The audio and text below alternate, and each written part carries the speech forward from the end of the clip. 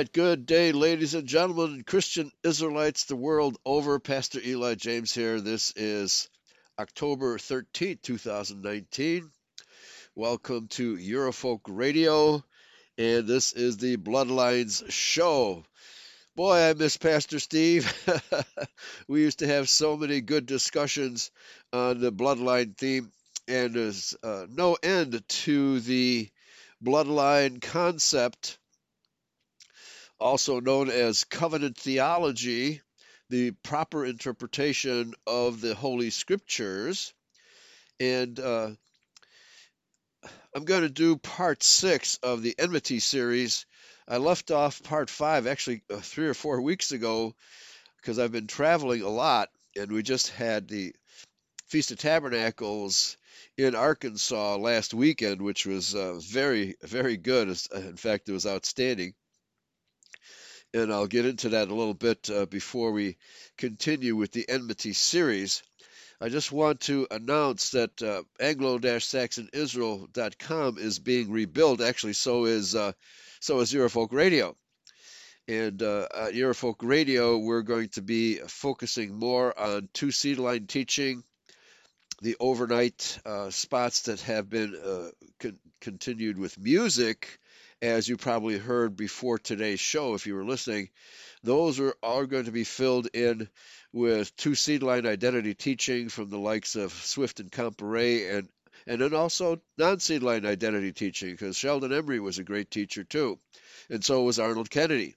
And so we'll be featuring those types of broadcasts instead of music, because even though the overnight content, most of people in America are asleep at that time, the rest of the world is awake, okay? Especially in Australia and Europe, etc. And we also get people listening in China and Japan, etc. So it's good to have this type of programming 24/7. And so I'm in the business right now of filling all those time slots with that type of programming. So, and it's work. It's new for me. Actually, Pastor Steve did some of that. Paul English has been doing that, but right now it has devolved upon me and Brother Abair, who is filling in show slots as well. So right now it's a two-man job. It's me and Brother Abair doing all of the detail work that goes on behind the scenes to bring you the programming here at Eurofolk Radio. So thanks for listening. Also, I want to encourage the listeners to, if you want to get in touch with me, have any questions about the show content, etc., my email address is elijames@att.net, elijames@att.net. And if you would like to donate to our efforts here, we're probably the only regular radio station, at least on the internet, that has constant Christian identity programming. And we're going to try to do it 24/7 with pre-recorded shows. And thank you, Michael in Spain, for preserving all of my talk shows, which has to be about 10 years worth of material. Thank you, Michael. Thank you, thank you, thank you. I can't thank you enough. I thought that material was totally lost and gone forever. But he was actually downloading all of those shows and has saved tons of material, and he has sent me in a format, anyway, a concise format that now I have downloaded onto my computer, and I have all those shows which I thought were lost and gone forever. So those are being uploaded onto the overnight time slot and other time slots as well. We also will be having Paul Fromm having his show. We're setting that up by next Saturday. I'm not sure which time slot he wants, but next Saturday we'll have a show by Paul Fromm, the Paul Fromm Show, and he will be talking about the corruption of Canada by Juno Who, and he's very good on that topic. So looking forward to having him join the cast here. So, and if you'd care to donate to Eurofolk Radio, the best way to do it is by mail, because we no longer have a PayPal account and we're unable to establish an account, a commercial account where credit cards can be used, the powers that be, namely the international Jew, has seen to it that we cannot operate in their Mystery Babylon format. So the only thing left is mail. And so if you care to send a check or money order, make it out to ANP, which stands for American National Publishing. And the address is P.O. Box 41, 1373, Chicago, Illinois, 60647. And thank you, Frank in Texas, for your recent donation. Much appreciated. And also to Daryl for his recent donation when we were at the Feast of Tabernacles. Wow, what a feast! It was a wonderful feast. So let me just go into it because if you have never attended a Christian Israel feast, and we are actually commanded to do so.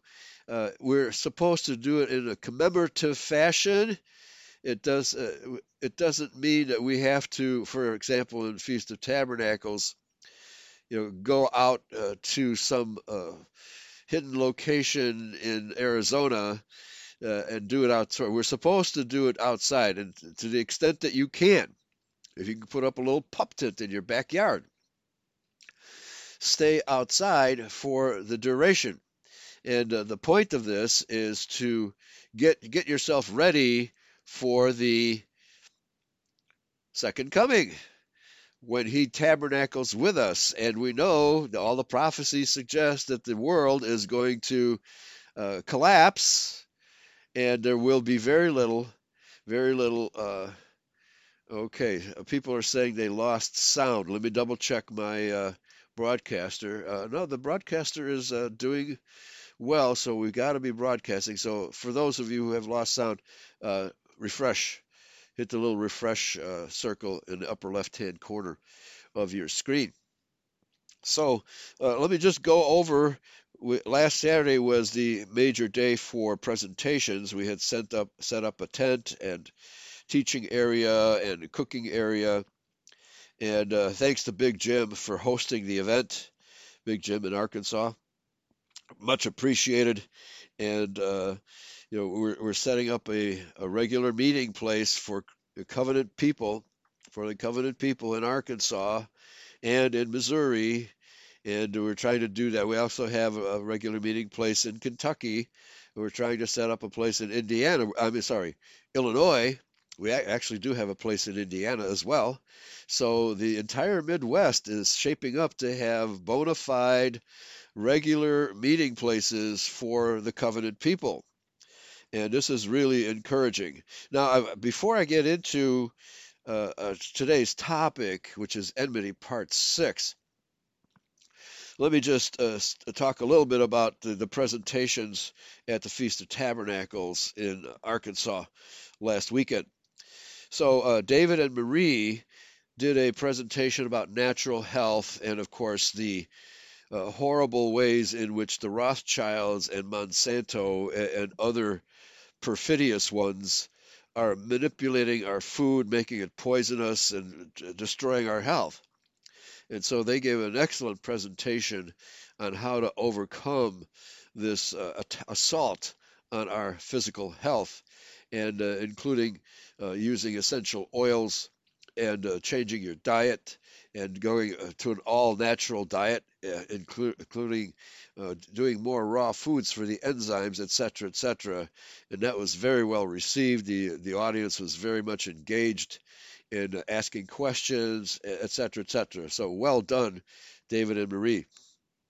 Then David went on to do a presentation about the word Gentiles and how the word Gentiles is a bad word that is assumed by the world. And by the way, Brother Abair has done I think a 14-part series on this subject, showing that in the vast majority of cases, the word Gentile actually refers to Israelites and not to non-Israelites.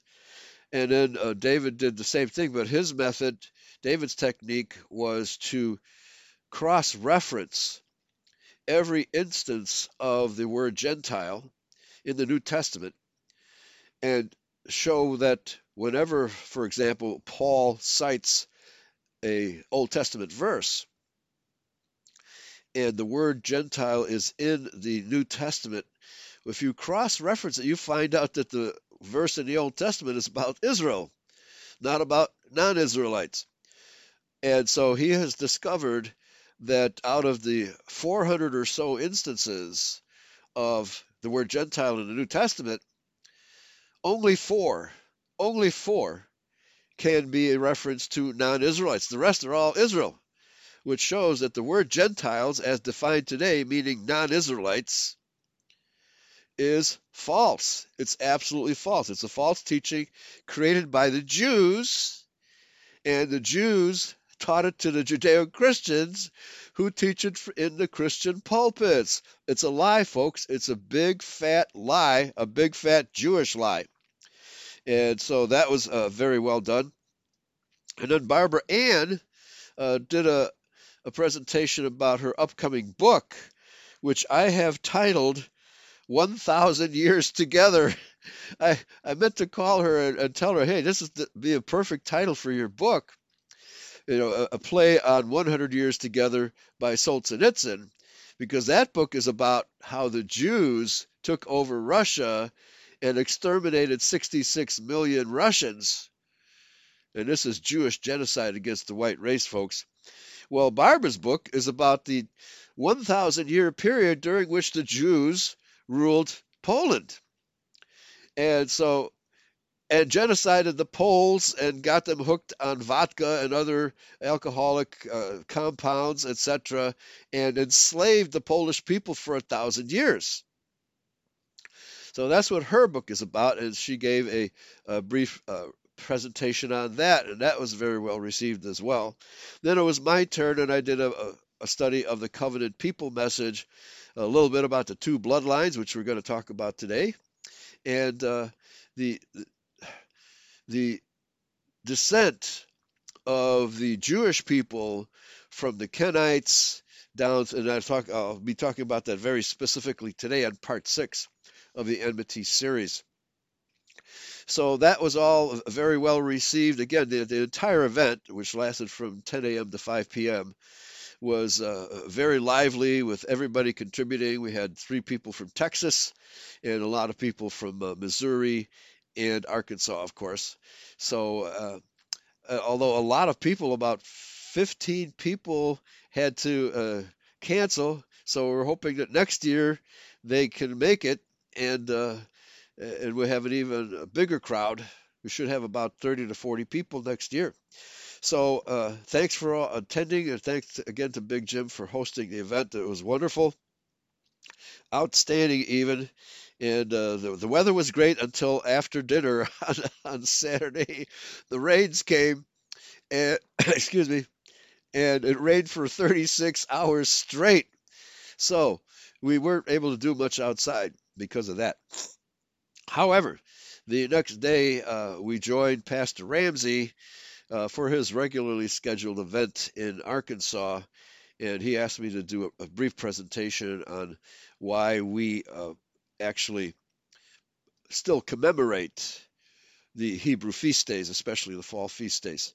And for those of you who are not aware, I'll just go through it briefly now, that the feast day calendar is not just a ritual that we go through every weekend because the Bible says we're supposed to. It tells us to commemorate these feasts.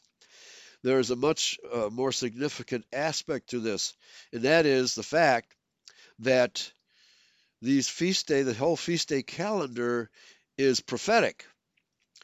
The spring feasts are related to the Feast of Passover and the coming of Messiah at the first advent.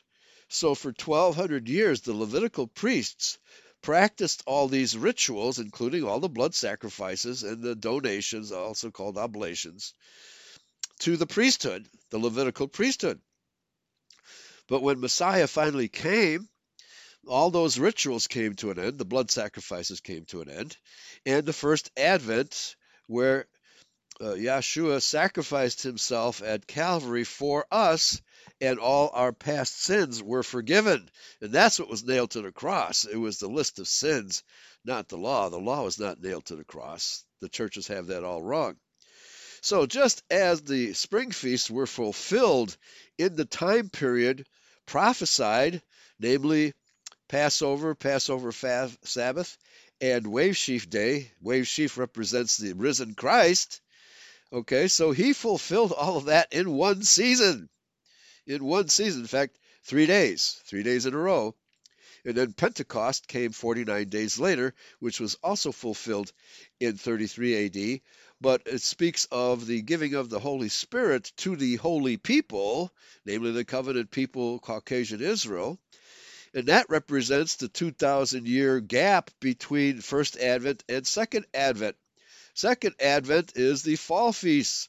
The fall feast, Feast of Trumpets announces the coming of the Messiah for the second time. So it announces the Feast of Tabernacles, actually. Then the Day of Atonement is the day which that's our last chance to repent before the second coming. This is why why we commemorate these feasts every year. And because one of these years is going to be the last one, just like 33 AD was the last real feast of Passover. Of course, Passover is changed to Last Supper. We commemorate the Passover with the Last Supper. We don't sacrifice lambs anymore. So and then finally the Feast of Tabernacles, of which the last great day is when Jesus returns and tabernacles with us. So we commemorate these feast days in anticipation of the prophetic fulfillment of the fall feast days, and we're getting closer and closer to that event. So in other words, in the coming year, the fall feasts will be literally fulfilled, the expectation of the fulfillment, and the reason why Feast of Tabernacles and the fall feasts were being performed by the Israelites for down through the centuries, now 3,500 years for us, is because we anticipate the second coming, the judgment of the world, and the wedding feast of the Lamb, and the coming of the kingdom. That's what it's all about. Okay, so this is to remind ourselves of who we are, why we're here, and what we anticipate will happen to us. And as Paul says, in the twinkling of an eye, we shall all be changed. Mortality must take on immortality, and corruption must take on incorruption. So that's why we celebrate these feast days. So if you ever want to join us for one, contact me by email. Again, it's elijames@att.net. And I will make arrangements for you to join us. All right. So thanks for everybody who participated in this last Feast of Tabernacle. It is really wonderful, absolutely wonderful. All right, so let's get into it. Let's get into the Enmity Part 6. Now, Enmity Part 5 was several weeks ago. Actually, it was while I was at the Indiana congregation, and several people had mentioned to me after the show that it was probably the best show I've ever done. So it's up in the archives. I actually quoted a lot of stuff from Arnold Kennedy during that show, and it explains how the two seed lines and the separate genealogies, the separate bloodlines, came from Genesis 3 and 4, in great detail, absolutely great detail, and explains how Genesis chapter 1 are the bara creation, namely Yahweh created the species in Genesis chapter 1, but formed Yatzar, Adam and Eve, in Genesis chapter 2. So he selected two individuals from the white race and did something special to them, changed their DNA, no less, so that it would accept the Holy Spirit, the Spirit that was breathed into Adam in Genesis 2, verse 7. And then, of course, shared by Eve because she's his sidekick. The script doesn't say rib, it says side. She is the female side of the male side of Adam. They work together. They are they were made for each other, is what I'm trying to say. And that's what the verse is. But it's DNA, it's bloodline. This is bloodline stuff. So I explained all that in Enmity Part 5. And so I really encourage you to go into the archives, go to Your Folk Radio, and click on the tab that says Show Downloads, and scroll down to Bloodlines, and then you can click on Enmity Part 5. In fact, I just re-listened to it a few minutes before the show, and I would say, yeah, it was a really good show because the explanation of the two bloodlines and our genealogy from Genesis 1 through 5 is probably the most concise work I've ever done on that subject. So, in fact, I adjure you. Adjure you means command. Don't miss it. Don't miss it. If you missed it when it was done live, go back into the archives and listen to it because it is really a concise summary of Genesis 1 through 5. You won't get this anywhere else in the world except right here on Eurofolk Radio. Okay, so let's continue. In fact, last night I did a show about the Hindu understanding of Adam and Eve. And I quoted from a Hindu professor who actually, I think he was actually Muslim, a Muslim living in India, who talked about the fact that the history of Adam and Eve had been erased from the Hindu scriptures, which are just borrowed from other writings, had been erased from the Rig Veda by later authors, by later theologians, of either Hindu or Muslim, theology. So this was a revelation to me that they deliberately tried to erase the history of Adam and Eve, and we have taught on previous occasions, and this was on last night's Restoration Hour, that the Sethites had occupied India, Iran, Iraq, all of those territories east of the Mesopotamia since the days of Adam. And they were not killed in the flood. They survived the flood, as did just about every species on the planet, because the flood was local. It was local to either the Tarim Basin or Turkey, as we know Turkey today, or a combination of the two. It could be that the floodwaters rose there and washed down. They definitely emptied out across Turkey down the Mesopotamian territory, because we have evidence of freshwater silt deposited very suddenly that's like 20 feet thick in some places. So definitely the floodwaters washed down in that direction. And then Noah's Ark settled on Mount Ararat, or the high hills of Ararat. So he confirmed that all this information is contained in I don't want to call it the Hindu scriptures, but in the Indo-Aryan scriptures. That's what those are. The Rig Veda, the various mystical and metaphysical texts that have come down to us from India, those were composed by Aryans. It's Indo-Aryan literature. It's not Hindu literature. Hinduism didn't come along until around 300 BC, and it just incorporated all of the Buddhist, Aryan, and other literature that was around and conglomerated into what's called Hinduism. And they worship all the gods that were ever worshipped in the ancient world. They commemorate all of that stuff. So Hinduism is not the original religion of the territory. Indo-Aryanism is the religion of the territory. And that's the show I did last night on Restoration Hour. By the way, I haven't loaded that up yet, so I'll do that right after today's show on Bloodlines here. So let's continue now. I'm going to go into Enmity Series Part 1, which let's see, I should put that in the chat room if I haven't done already. Okay, Control C and into the chat room. And for those of you who want to follow along, you can go to the Wayback Machine because we're also rebuilding Anglo-Saxonisrael.com.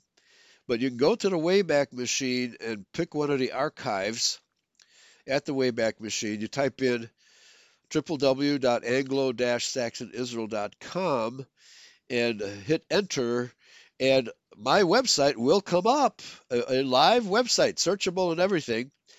And just type in Enmity, or scroll down on the right-hand side. You'll see the Enmity series with a plus sign because it consists of 6 parts, and those 6 parts will pop up. And click on Enmity series part 1, which we're going to talk about right now. So the last part that we did was Enmity part 5 on this radio series, and we left off giving the bloodlines in Genesis chapter 4, the bloodline of the Kenites, namely the Nachash people, where Eve was seduced by a fallen angel and bore Cain. And Cain was kicked out and moved east into the land of wandering. And of course, the Jews have been wanderers ever since. Okay, so the bloodline from Lucifer, although it was not necessarily Lucifer himself, but one of his Nephilim critters that took on human form. And one of these, according to Enoch, is Gadriel, and it says very straightforwardly in the book of Enoch that Gadriel seduced Eve. So that's the Nachash critter in Genesis chapter 3. So from Nachash and Eve, we get Cain. Cain, the Kenite people, survived the flood, and they merged with the Canaanites of Ham, of Hamitic descent. Now, what was going on? Well, Ham lay with his mother and produced Canaan. This is why Canaan was cursed by Noah, because he was the product of incest. So we have the Canaanites now added to the bloodline of Cain, the Kenites, and they are henceforth referred to as Canaanites. Later on, Jacob and Esau had their battles. Esau became a race mixer when he married into the Canaanite line of the Hittites. Esau henceforth became the patriarch of the Canaanites, and they're henceforth referred to as Edomites, because Esau is Edom. The Edomites stayed around to harass the Israelites, especially the house of Judah, until John Hyrcanus issued a decree to forcibly circumcise the Edomites and bring them into the nation of Judea. Can no longer be called the nation of Judah because that's forbidden. Yahweh forbids racial mixing. And so when John Hyrcanus did this for military and political reasons, he violated Yahweh's law, and he incorporated the Edomites into the nation of Judea, which means he made it a multicultural state, and Israel had never been a multicultural state throughout its entire history until this point in time. From these Edomites came the Pharisees. The Edomites took over the Pharisaic priesthood and also the Levitical priesthood to some extent, because they became the high priests. They were the political appointees of the Romans, but they were not Judahites. They were Edomites. And this is, we've done multitudinous numbers of shows. Pastor Steve and I did a whole series on the Edomite kings, or puppets of the Romans, that ruled over the house of Judah up until the days that Yahshua walked the earth. So all of this history is fully documented in Josephus, in the Apocrypha, especially the intertestamental period, as well as the Dead Sea Scrolls. All this is fully documented, but nobody teaches it except those of us in identity, both two seed line and non-seed line. And so from the Pharisees, we get the modern Jews. So we're going to now talk about the genealogy, these genealogies that I just described. So I'm on page 13 of the Enmity Part 1 at anglo-saxonisrael.com. And I'm going to pick it up at the very top of page 13. Another erroneous conjecture about Scripture is that all of the people of the world drowned in Noah's flood, and that therefore all of the human races come from Noah's three sons. Okay, this is what the Jews and the Judeo-Christians teach. The Hebrew word eretz can be translated either as earth or land, and these words are rarely used to denote the entire earth. In Strong's Concordance, the word eretz, number 776, has the following meanings: country, earth, field, land, ground, wilderness, world. The last entry of any dictionary definition is usually the least common meaning.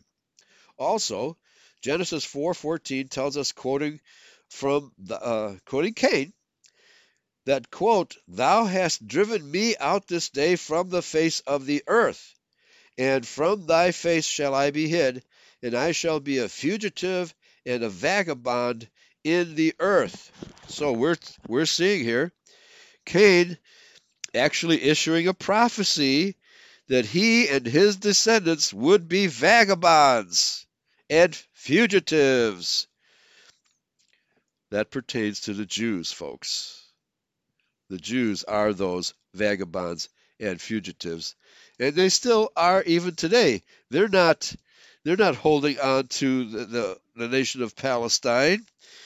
If it weren't for all the donations and the forced contributions made by the Zionists upon Germany, and also John Hagee and their ilk demanding contributions to the Israeli state, etc., the Israeli state would fall apart. They're still vagabonds, they're still fugitives, and that territory does not belong to them because they are not Israel. They are Canaanites, Ashkenazi, which means Mongol, mixed Mongol and Hittite blood. This is obvious what's going on, and this great impersonation by the Jews of Israel is what is deceiving the entire planet. Revelation 12:16, I believe it is. That this is what the delusion that the entire world is under, that the Jews are actually God's chosen people. This is it. This is the great deception.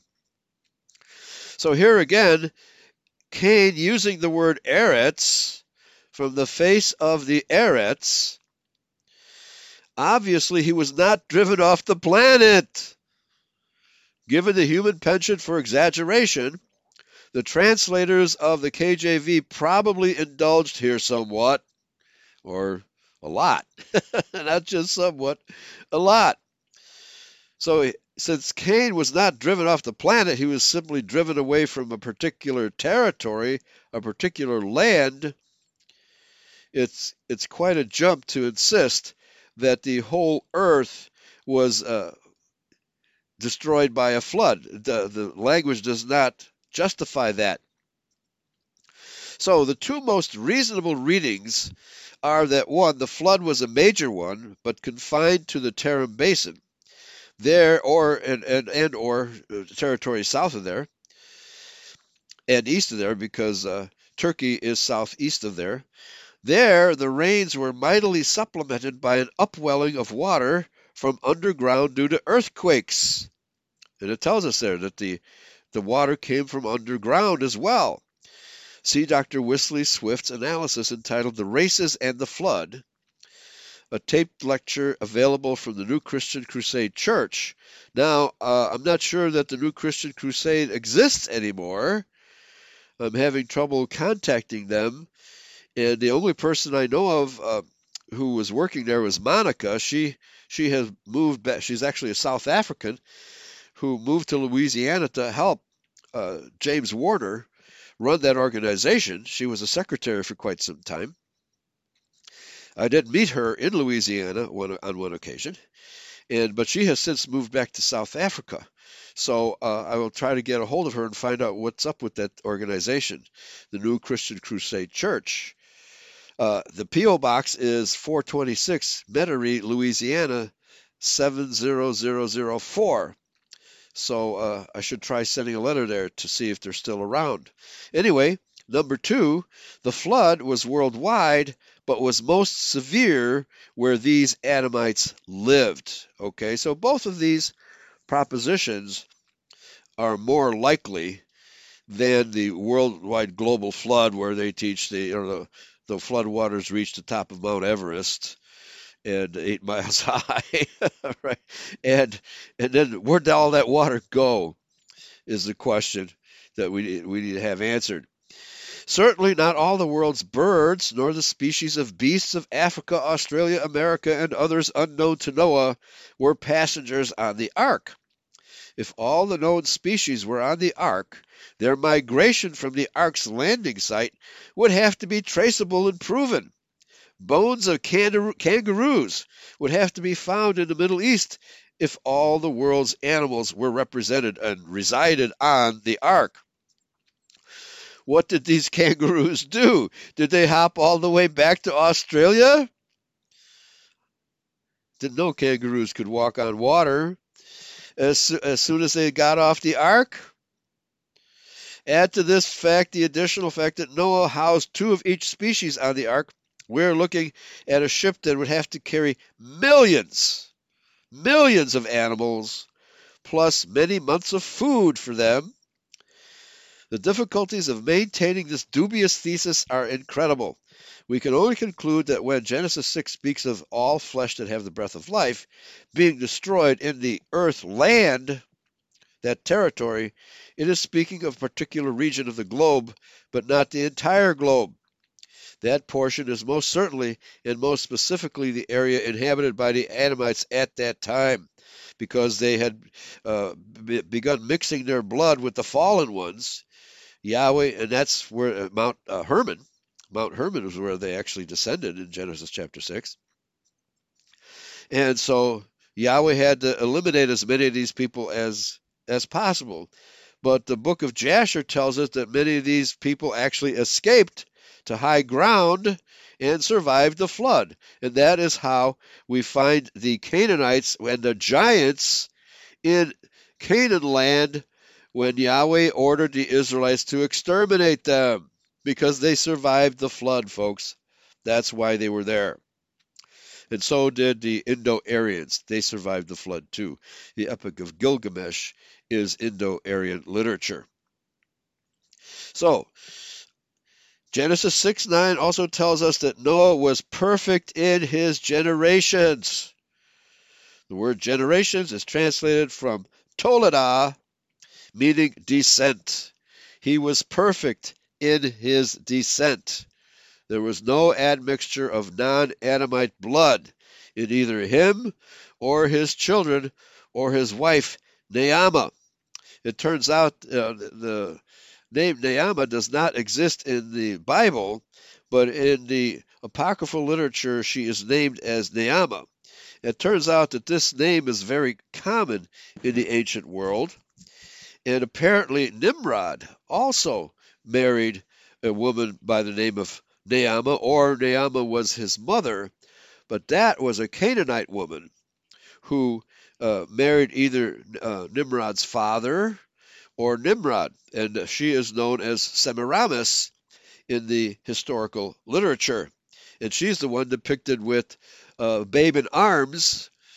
That image existed thousands of years before Mary and Jesus were depicted, and the hot cross buns are a symbol of the sun. Okay, so this is idolatrous imagery going way back to Nimrod, and the Catholic Church has preserved all of this idolatry for us in the religion called Catholicism. which is a universalistic religion. It's not a covenant religion. Absolutely no covenant theology in Catholicism at all. So, the whole story of the flood being global and that all species resided on the ark is pure nonsense. Brother Aber asks, how the heck can an olive tree live underwater for a year? It can't. So it tells us how high, that's a good indication as to how high the floodwaters rose, because those olive trees did not die.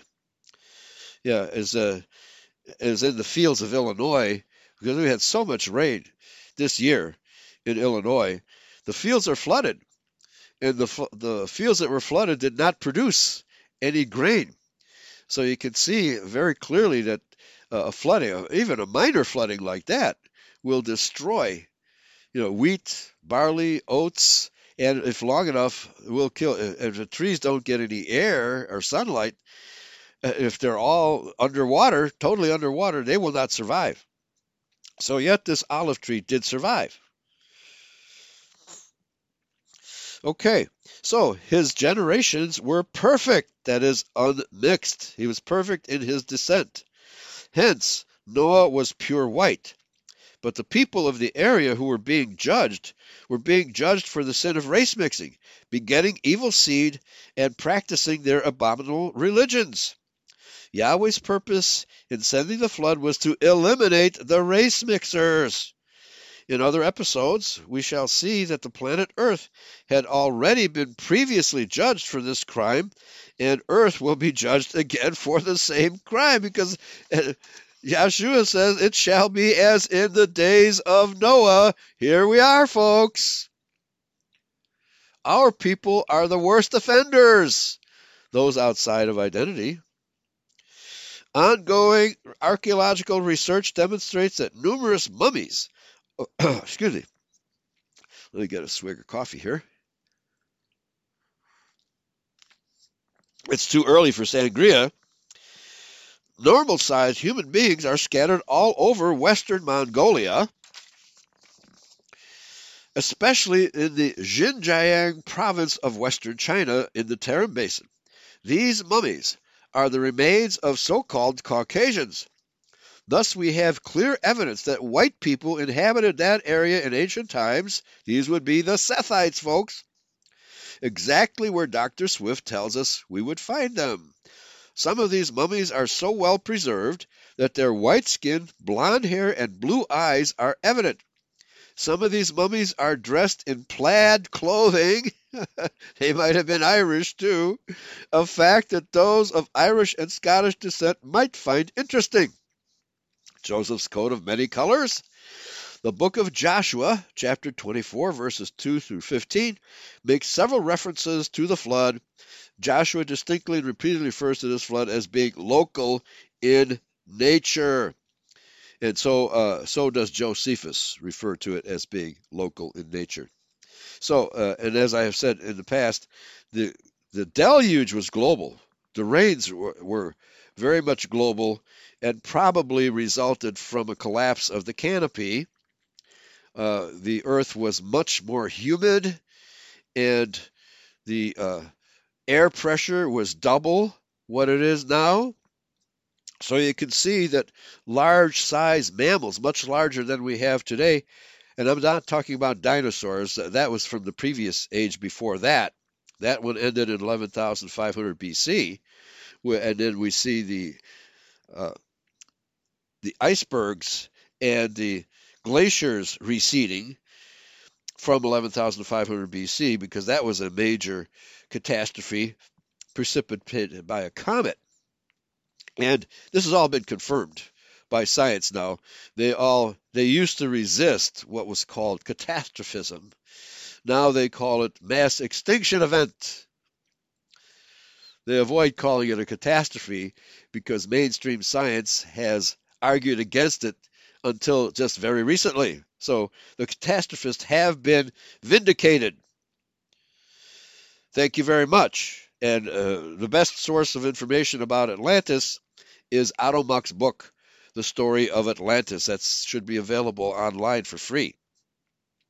Read about that, and it gives you the archaeological and geological evidence that there was a highly advanced civilization previous to 11,500 BC, and that the earth has changed dramatically since that time. Noah's flood was later, and not nearly as massive as the previous catastrophe. So let's continue. Ignorant preachers teach that Negroes descended from Ham, a pure white son of Noah. But where did the Chinese come from? What about the Amerindians, the Tahitians, Eskimos, and native Australians? If Noah's 3 sons mutated into different races, now here's what they're trying to tell us, folks. They mutated into different races, and then those races stopped mutating, and then they bred pure from that point on. This is what they're trying to tell us. So somehow Ham mutated into a black guy. The black guy moved to southern Africa and produced nothing but black people ever since. Duh! This violates all the principles of genetics. None of this happened. It's garbage. It's theological garbage.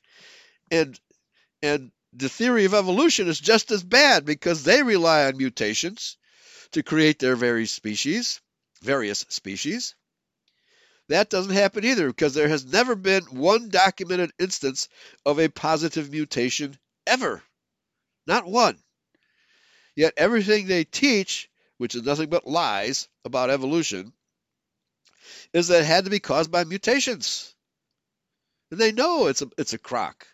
They absolutely know it's a crock. But we must be lied to in order to remain deluded. You must have a false idea of what the Bible really teaches in order for them to control you and keep you deluded. We're in the state of delusion. It's caused by the perfidious Jew. So, if Noah's 3 sons mutated into different races, how did they get from Mesopotamia to these far distant lands? How did they get to Australia? How did they get to Siberia and to America and to South America and Africa? How'd they get there? Surely there'd be a trace of their migration. No, all we have a trace of is the Israelites migrating into Europe through the Caucasus Mountains. That's why we're called Caucasians. So there's no evidence of any of this fairy tale that the flood was global and all the races devolved from Noah and Naamah. It's just nothing but fairy tales. The Hebrew word Adam means to show blood in the face, that is, to be able to blush. This clearly indicates that the Adamites were pre-Israelite white people. To argue that blacks, Orientals, and others evolved from Noah is to insist on a narrow interpretation of the Bible, which is both contradicted by other Bible teachings and unable to stand up to scientific criticism. It is quite simply nonsense, which sprang up during the Middle Ages, maybe sooner because it's found in the Talmud. The Jews have been teaching this in their literature for thousands of years. I should say 2,500 years, 2,150 years, because the religion of Judaism didn't come to take shape until the days of Herod. And the Pharisees are the ones who invented Judaism. It's no older than that. So the Talmud is only about 2,000 years old. It was actually not written down until 1000 AD, but their oral tradition, which is not scriptural, their oral tradition is a perversion of the scriptures, and that's where they teach this garbage that all the races devolved from Adam and Naamah, his wife. So since he was perfect in his generations, why would Yahweh give him an imperfect wife? Doesn't make any sense at all. And all of the records, the coinage, the statues, everything proves that these were all white people. Mesopotamia was peopled by Indo-Aryans and Sethites, and now the descendants of Noahites. They were all white, every last one of them, unless they imported slaves from other countries, which the Assyrians did, and which the Sumerians, who were apparently a mixture of Kenites and Indo-Aryans that lived in that territory east of the garden. Okay, the one point I brought up last night by apparently a Hindu who was arguing with a two-seed line guy was that he suggested that Keturah was actually an Indo-Aryan. And that does make a lot of sense. Now, because she was white, because she was an Aryan, Abraham was able to marry her, just as he was able to marry Hagar, who was an Egyptian woman. But she was a Hamite, a pure white Hamite. She might have also been a Shemite, but the Bible doesn't make this clear. Nor is Keturah's heritage absolutely clear in Scripture. But he would not marry outside of his race because that was forbidden. Neither did Moses. Moses did not marry outside of his race. He married a Midianite woman who was also a Shemite. So if you pay careful attention to what the Bible actually teaches, you can't get this stuff wrong. But there's so much myth by the Jews and by the Judeo-Christians surrounding the Bible that you have to sift through all this mythology and actually look at the record, and you'll find out that Moses' wife was a white Midianite woman, a Shemite, in fact. Okay, so let's continue here.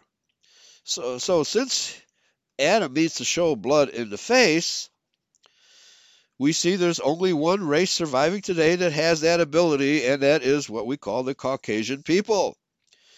That includes, of course, Japhethites, who were white, and Hamites, who were white.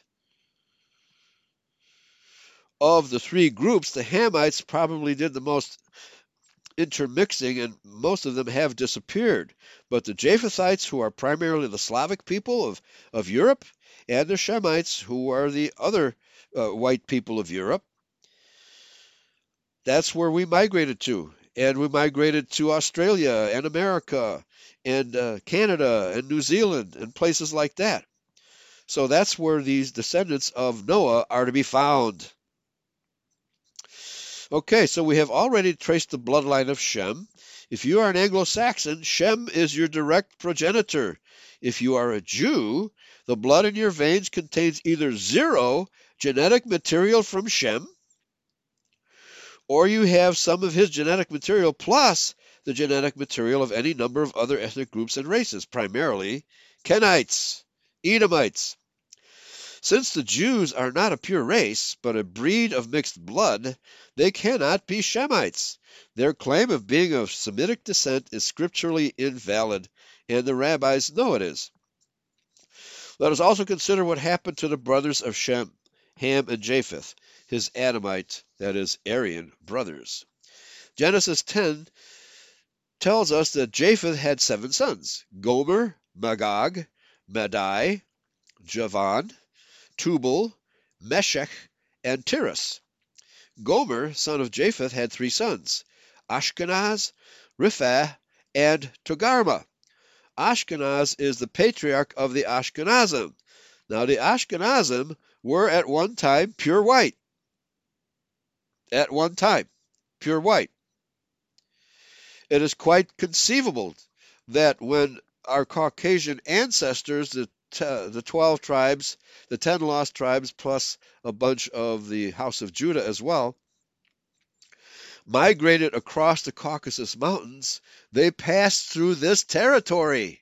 This is around 750 BC, before, well before any such creature as a Canaanite had wandered up there. So if there was any interaction between the Ashkenazim and the Israelites in those days, and the territory they most likely inhabited was southwest Russia and Ukraine.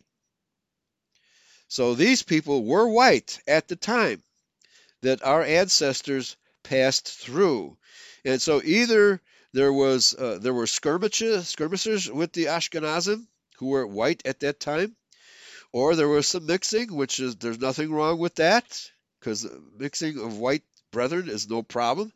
It only affects the chain of descent of Israel. If your father is an Israelite and your mother is a Japhethite, you're an Israelite. That's the law. But if your father is a Japhethite and your mother is an Israelite, then you're not an Israelite. So you lose your status as one of the covenant people. Jews reckon their descent through the mother. We reckon our descent through the father. That should give you some indication that Judaism is not the biblical religion. Okay. So our ancestors, the 12 tribes of Israel, known as now the Caucasian people, wandered through and probably passed through, although some would have stayed. Some would have stayed, and those are probably known today as the Ukrainians. So the Ashkenazim are still known.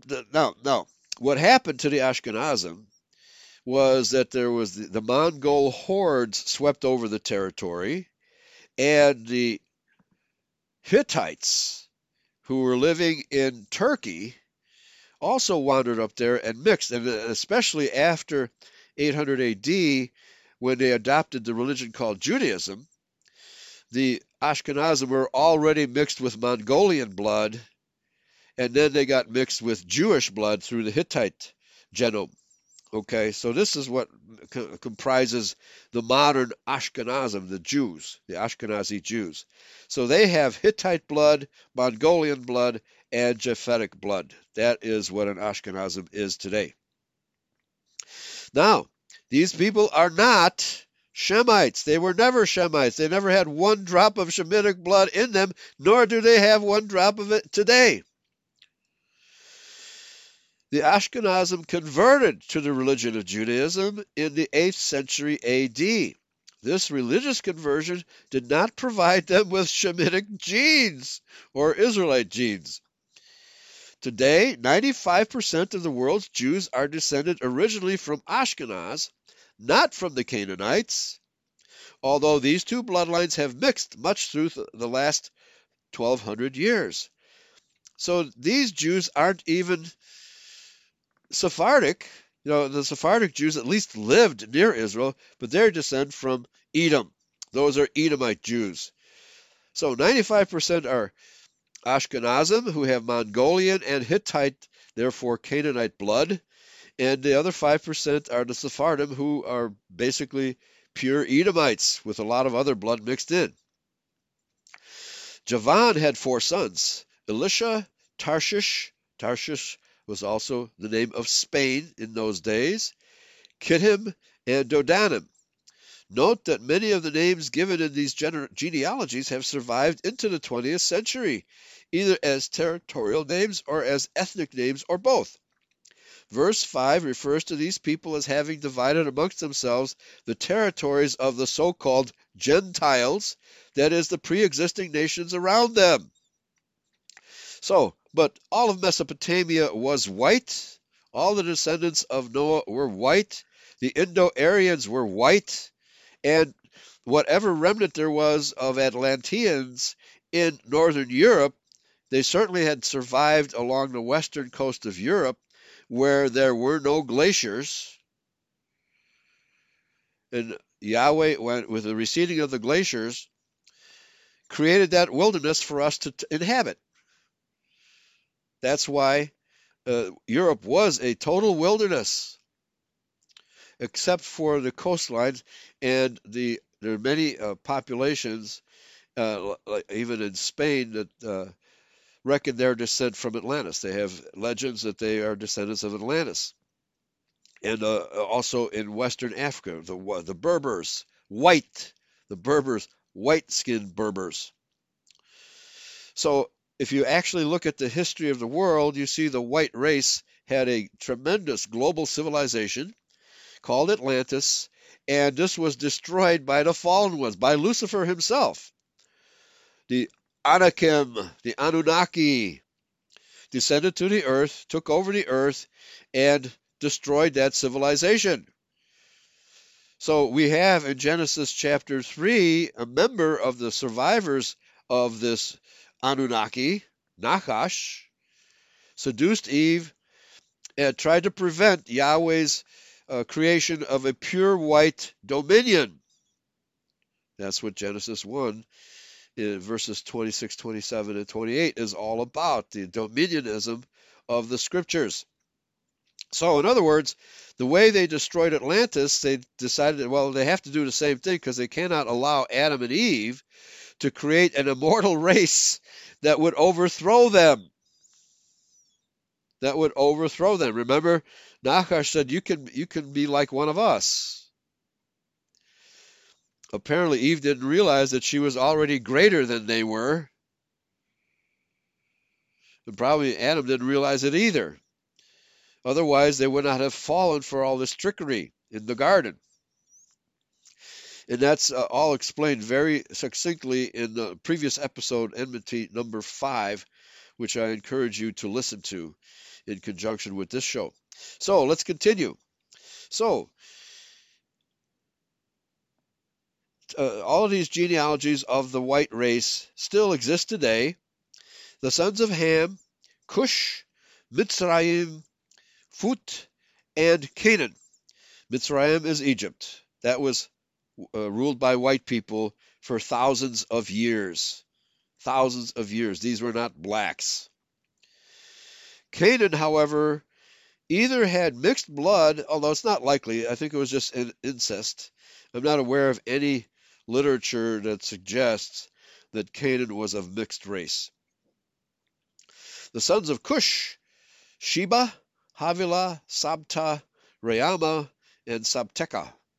Sheba, it gets into it in the next paragraph. In the early history of the Edomites, intermarriage between the descendants of the sons of Noah was not prohibited as long as they were not of mixed blood. In other words, they could intermarry with white people, and that whole area, Mesopotamia, was nothing but white people, with the exception of the Sumerians, who either imported black slaves, Dravidians from India, or they were Kenites. We're told that Cain went east, and built a city, which he named after his son Enoch. So the Sumerians were probably of mixed race, and all of the literature suggests that they were, and that the Akkadians were Indo-Aryans who moved in from India and defeated the Sumerians and took over that territory. So with Akkadian rule, it was again ruled by white people exclusively, although it was by that time a mixed population. So Cush begat, let me finish here about the Queen of Sheba. Hence, the Queen of Sheba was most likely a pure-blooded Adamite at that time. Only later did race mixing dilute the Adamic bloodline in Egypt, Ethiopia, and other areas where our people once ruled. Cush begat Nimrod, who was a mighty one in the earth, a powerful monarch. Now, the information that I received last night, which, if it's correct, that Nimrod had a Canaanite mother, and that's why he began teaching other religions, idol-worshipping religions. That is certainly a possibility. I had never heard that before, and that was from last night's Restoration Hour. I will post that and put it in the archives immediately after today's show. In his 10th chapter, we see the names of many of those nations and peoples which were to become Israel's enemies. Babel, Ashur, that is Assyria, Philistim, Canaan, the Jebusites, Amorites, Girgasites, Hivites, etc. However, the Philistines were Hamites, but they were not Canaanites. So the relationship between Israel and the Philistines was different than to the Canaanites. Yahweh did not instruct the Israelites to exterminate the Philistines, even though they were Hamites, but they were not Canaanites. They were not of the accursed seed. The worst that Yahweh did was he afflicted them with hemorrhoids on one occasion because they had stolen the ark. and say, okay, leave my ark alone and give it back to the Israelites, and then their plague of hemorrhoids cleared up. But the Israelites were not instructed to exterminate the Philistines, which is proof that they were not Canaanites. It is important to realize that some of the descendants of Shem also became part of the peoples who eventually became known by the umbrella term Canaanites. One of these families is that of the Sephardim, presently the other major branch of Jewry, who apparently got their name from the area of the mountain named Safar. These people were Shemites, but not Israelites. But of course, they mixed their blood with that of the Canaanites. They cannot even be considered Abrahamites in spite of the fact that they make this claim, because the Sephardim, are only cousins of Abraham, not his descendants. Of course, today the entire class of Middle Eastern non-Ashkenazi Jews is referred to as the Sephardim. W. G. Finlay, in issue number 10 of the Covenant Answering Service, sums it up this way. A Jew, whether Sephardic or Ashkenazic, cannot from evidence to hand be called an Israelite.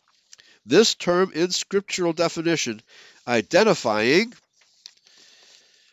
one who is descended from Jacob Israel and none other. So, it's all about bloodlines. It's all about pure lines of descent. And the Jews don't have a pure line of descent. They are a mixed bag. They are a motley crew of every race under the sun, but primarily Edomite. Recall the foregoing syllogism. All Israelites are Shemites, but not all Shemites are Israelites.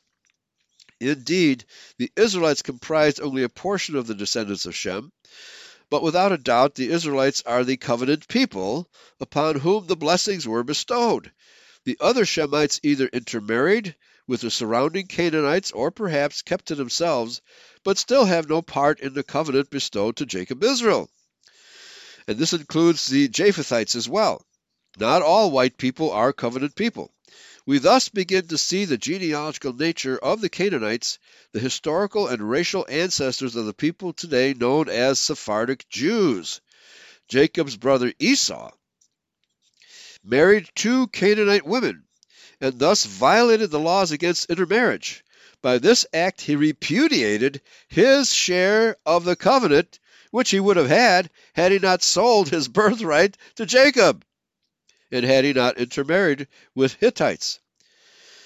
Genesis 25:34 says, quote, "Thus Esau despised his birthright." Despised his birthright. Oh yeah, and Swamp Fox says, in my humble opinion, Asenath was of Enoch. Asenath was the woman who married by Joseph of the 12 tribes. Yes, she was of the Enoch bloodline. Yeah, because Enoch had set up a priesthood in Egypt. Oh, I forget which city it was. Called the City of the Sun. And that was an Enoch bloodline established in that city in Egypt. And they were separate and distinct from the Hamites. But very good point, Swamp Fox. Thank you. And this was the priesthood of On. This is reported. Dr. Wesley Swift did several lectures on this subject. But we'll see if we can find those lectures and put them up on Eurofolk Radio. Okay, so Esau despised his birthright. Even though Esau was a white man, he despised his birthright. He thought hunting and marauding was more fun.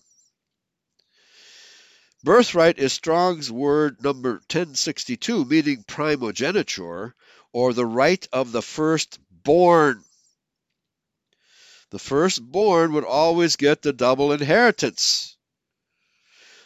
And Brother Aber is in the process of composing a document on the priesthood of Melchizedek, properly Melchizedek, because it's 2 Hebrew words. The priesthood of Melchizedek, and of course Yahshua is the high priest of the order of Melchizedek, which is limited exclusively to the Israelite genome, or the Adamic genome, because Adam was the first high priest of Melchizedek. And he goes into detail tracing the son of the it's the priesthood of the elder son, because every elder son was supposed to be the high priest of his family, or the priest of the family. And then the reigning high priest of all the families was called the high priest of the order of Melchizedek. And so Brother Aber goes into detail about that, tracing the various, the order of the high priesthood through the scriptures. And in fact, David was a priest of the order of Melchizedek. And he was apparently appointed by Yahweh, even though he was a younger son. He was appointed by Yahweh, because one of the ways a high priesthood can be lost is if you are a fornicator, or you disqualify yourself by committing some evil act against your brethren. And so that is also documented in the Old Testament. So essentially, it's the high priesthood established from Adam down toward Abraham. And there are still, in my opinion, there's still a lot of us, a lot of our males are priests of that order, but we simply lost trace of who they are. But that priesthood will be reestablished at the second coming. Totally reestablished. In fact, Paul says it was reestablished at the first coming. We just don't have a genealogical descent of all these first sons who qualify. The essence of this, what I'm teaching here, is that the extent to which these Hamites, Japhethites, and non-Israelite Shemites intermarried with the Chaldeans or Sumerians and others is not so important as the fact that whether they intermarried or not, they have no claim to the Abrahamic covenant, which is devolves totally upon Isaac and then Jacob, his 4 wives, the Adelphos that's referred to in the New Testament, of the same womb. So the initial womb of the Abrahamic covenant is that of Sarah. Harken back onto Abraham your father and Sarah your mother. That's what we do. We're the only people in the world that do that, because we're following biblical instruction, which is a good indication that we are those people. And Isaac, who was dedicated on the altar as Abraham prepared to sacrifice his son, but he was stopped by an angel, and the animal in the thicket carried the sins away. So Isaac, not only Isaac, but his descendants, because we were in his loins at that time, he married Rebekah, and her womb, the Adelphos, picks up the covenant. And then Jacob's 4 wives, their wombs pick up the covenant. So we have to have a very specific father and a very specific mother to be considered the covenant people. The blessing given to Abraham, I will make of thee a great nation, Hebrew goy. It doesn't say, I will make of thee a great Gentile. That would be ridiculous. But the translators of the KJV were this frivolous in their use of the word Gentile. It's ridiculous. So that, the word Gentile simply does not belong in the Bible anywhere. So this applies only to his direct descendants through his wife Sarah and through Isaac and Rebekah. And both Sarah and Rebekah were blessed by Yahweh with the same blessing of Abraham, Isaac, and Jacob, that many people would come from their wombs. Of course, only their direct descendants. And this logically excludes both the Ashkenazim and the Sephardim. The fact that they might be near or distant cousins is not good enough. The serpent seed Jews use the word goy deceitfully to mean non-Jew. The scripture never uses the word in this way. The word Jew was not even a part of our language until the 1500s AD, and the people known today as Jews did not even come into being until 150 BC. These people originated as half-breed Judeans, not pure-blooded Judahites. In addition to these non-Israelite or Sephardic Canaanites, the other descendants of Esau, Edom, must be figured. Genesis chapter 36 tells us how Esau settled in the land of Canaan and dwelt at Mount Seir. Esau, Edom had two sons, Eliphaz and Reuel, quoting Genesis 36:11. And the sons of Eliphaz were Teman, Omar, Zepho, and Gatam, and Kenaz. By a concubine, Eliphaz had Amalek, who was considered the most evil of all of the Canaanites. The Amalekites were to become the fiercest enemies of Israel. So now you see that when Esau moved in among the Canaanites, this is where the Edomites or the Jews originated, and there has been constant strife between these two bloodlines as recorded in the scriptures unto this point in time. You should be aware that the Jews admit their Canaanite heritage. Quote, Edom is in modern Jewry, unquote, Jewish Encyclopedia, 1925, Volume 5, page 41. And it is demonstrated by Scripture that Israel's leaders and prophets endeavored at all times to keep Israel distinct from the Canaanites. In fact, we were ordered to exterminate them, but we failed to do the job. Esau married into the Canaanites. We thus have conclusive scriptural proof that the Jews, who are obviously non-white, are not Israelites.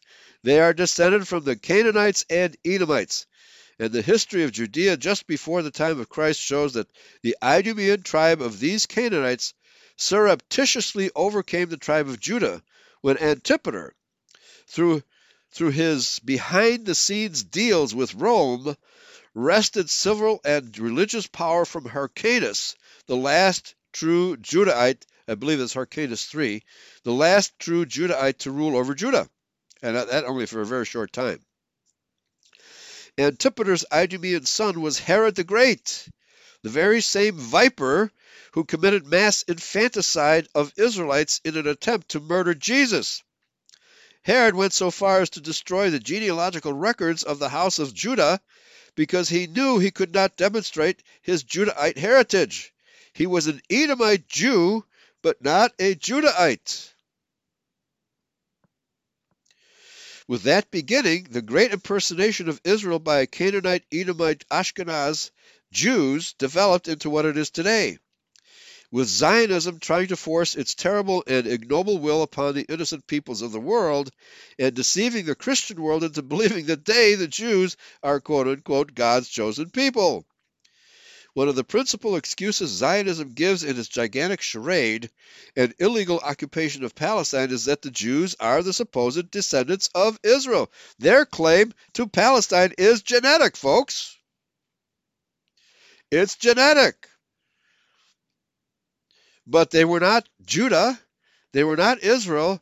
They were Edom. Well, they had control of Palestine in those days under Herod. That is the genetic claim they have to Palestine.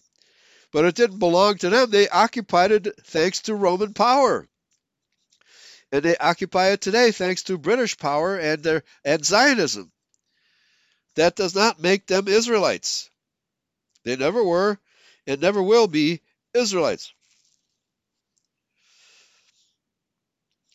Their brashness is confirmed in Isaiah 4:9. The show of their countenance doth witness against them, and they declare their sin as Sodom. Aren't they the leaders of the homosexual movement in the earth today? Transgenderism,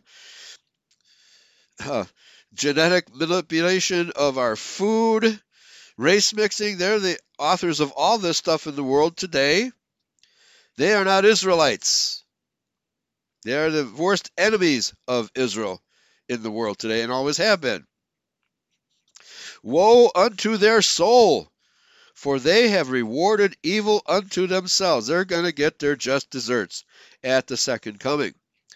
Reverend Bertrand L. Comparet, in his book, The Good Figs and the Bad Figs, has this to say regarding the show of the Jewish countenance. Quote, all the ancient monuments show Israelites having a straight-nosed, typically Anglo-Saxon face.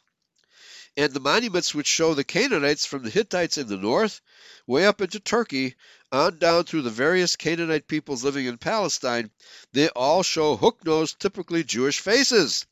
Now, of course, the Ashkenazim, as I said earlier, began as Japhethites, and then mixed with Mongol blood and then Hittite blood, that is Canaanite blood.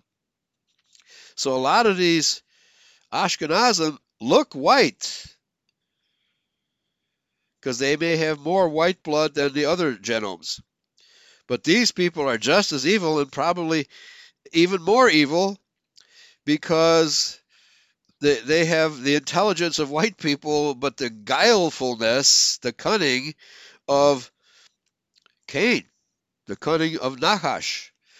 And they have actually mistreated the Sephardic Jews throughout their stay in Palestine. So they're even more evil than the Sephardic Jews. This hook-nosed, receding forehead type of countenance goes all the way back to the Sumerians, who were the first people to be ruled by Cain. This facial type is still dominant within Jewry today, although the Ashkenazim, because of their frequent intermarriage with the white race and their Japhetic origin, it's harder to trace in them. For a simple demonstration, compare the profiles of Grace Kelly, a Shemite, and Barbara Streisand, a Sephardic Jew. Neither do they hide their sins. Anti-white and anti-Christian causes, such as abortion, secular humanism, Judeo-Christianity in the churches, Freemasonry, homosexuality, and the list goes on forever, are all openly and vigorously pursued and publicly promoted by various representatives of Jewry in total defiance of the Mosaic Law. It is only the blind and thoroughly indoctrinated who either cannot see this or refuse to see it. But of course, this is nothing but the fulfillment of the prophecy that Satan would deceive the whole world. And he has done a damn good job of deceiving the whole world. Thankfully, Yahweh has always provided a remnant of covenant Israelites of the seed of Adam, the pure seed of Adam, down through Abraham, Isaac, and Jacob, and the Caucasian people. We are those covenant people and no one else, and then we're the only ones teaching this stuff. We're the only ones teaching about the genealogical heritage demonstrated in the Bible. The Jews are the ones trying to deny it and overthrow it. Revelation 12:9. And the great dragon was cast out, that old serpent called the devil and Satan, which deceiveth the whole world. He was cast out into the earth, and his angels were cast out with him. So, how long ago did this happen? I believe it happened before Genesis 1:2. Because it tells us there that the earth had become void, which means it wasn't void before that. And we're also told that the earth had to be replenished, not plenished. This was a replenishment.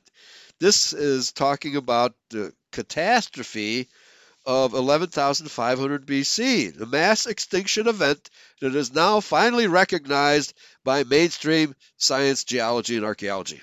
Thank you very much. But we've been teaching this in identity for over 100 years. The fundamentalists will try to tell you that this is a reference to the papacy and the Catholic Church. But the Catholic Church wasn't around yet, folks. Wasn't around yet. They're just a continuation of false teaching. But this deceiver was present in the Garden of Eden. The papacy didn't exist until after 300 AD, And the first pope wasn't so called until 607 AD. So the papacy is really a kind of a newcomer compared to the devil, right? The papacy is only part of his empire. It is obvious that the world, thanks to the internet, is waking up to Jewish treachery. Because of Jewish lobbying, virtually all governments in the world, with the exception of the United States and Muslim countries, have made criticism of Jews illegal. Boy, they are trying so hard to make it illegal. This was composed in 2005. They still haven't succeeded in making criticism of Jews illegal. They will accuse you of hate speech, but they can't arrest you and persecute you or put you in jail for criticizing the Jews. They can't do that yet. And in the name of Yahweh and Yahshua, they will not succeed in doing it. They're going to try. They're going to try their best. But we are going to fight back. Anybody who doesn't fight back against this trend of the Jews to prevent criticism of Jews, and of course the Noahide laws are an attempt to do that too, where the Jews claim to have the right to behead any idolater. What's an idolater? Well, Christians are idolaters because they believe in supposedly two gods, God the Father and God the Son. Therefore, we are automatically idolaters according to the Jews, according to their Noahide laws, which do not exist in Scripture, but do exist in their Talmud. I hope you're getting the picture that they want to exterminate you. Maybe they want to get even with the Israelites of old, or Yahweh himself, because he's the one who ordered us to exterminate them, but we failed to do the job. Numbers 33:55. If you do not exterminate them as I have instructed you to do, they will come back to be pricks in your eyes and thorns in your side. Boy, I've got wounds all over. They've pricked our eyes to the point where we cannot see, and their thorns in our sides distract us from reality. Swamp Fox interjects here, Ephesians 4:14, by the sleight of men and cunning craftiness, whereby they lie and wait to deceive. A major portion of the Holy Scriptures is devoted to warnings given to us by Yahshua and other prophets, especially Paul, that there are deceivers in the world who are trying to take away our inheritance, our covenant relationship with Yahweh, to trick us and deceive us. They have snuck in unawares to us. They have snuck in, pretending to be Christian, pretending to be white, pretending to be this and that. But they are deceivers. You have to be on guard, because they will come calling, and they will pretend to be patriots. They will pretend to be constitutionalists. They will pretend to be white. They will pretend to be Israelites. Don't believe it. By their fruits shall ye know them, and they will eventually show their fruits and prove to you that they're not Israelites. Thanks for listening. Praise Yahweh. Pass the ammunition. See you next time.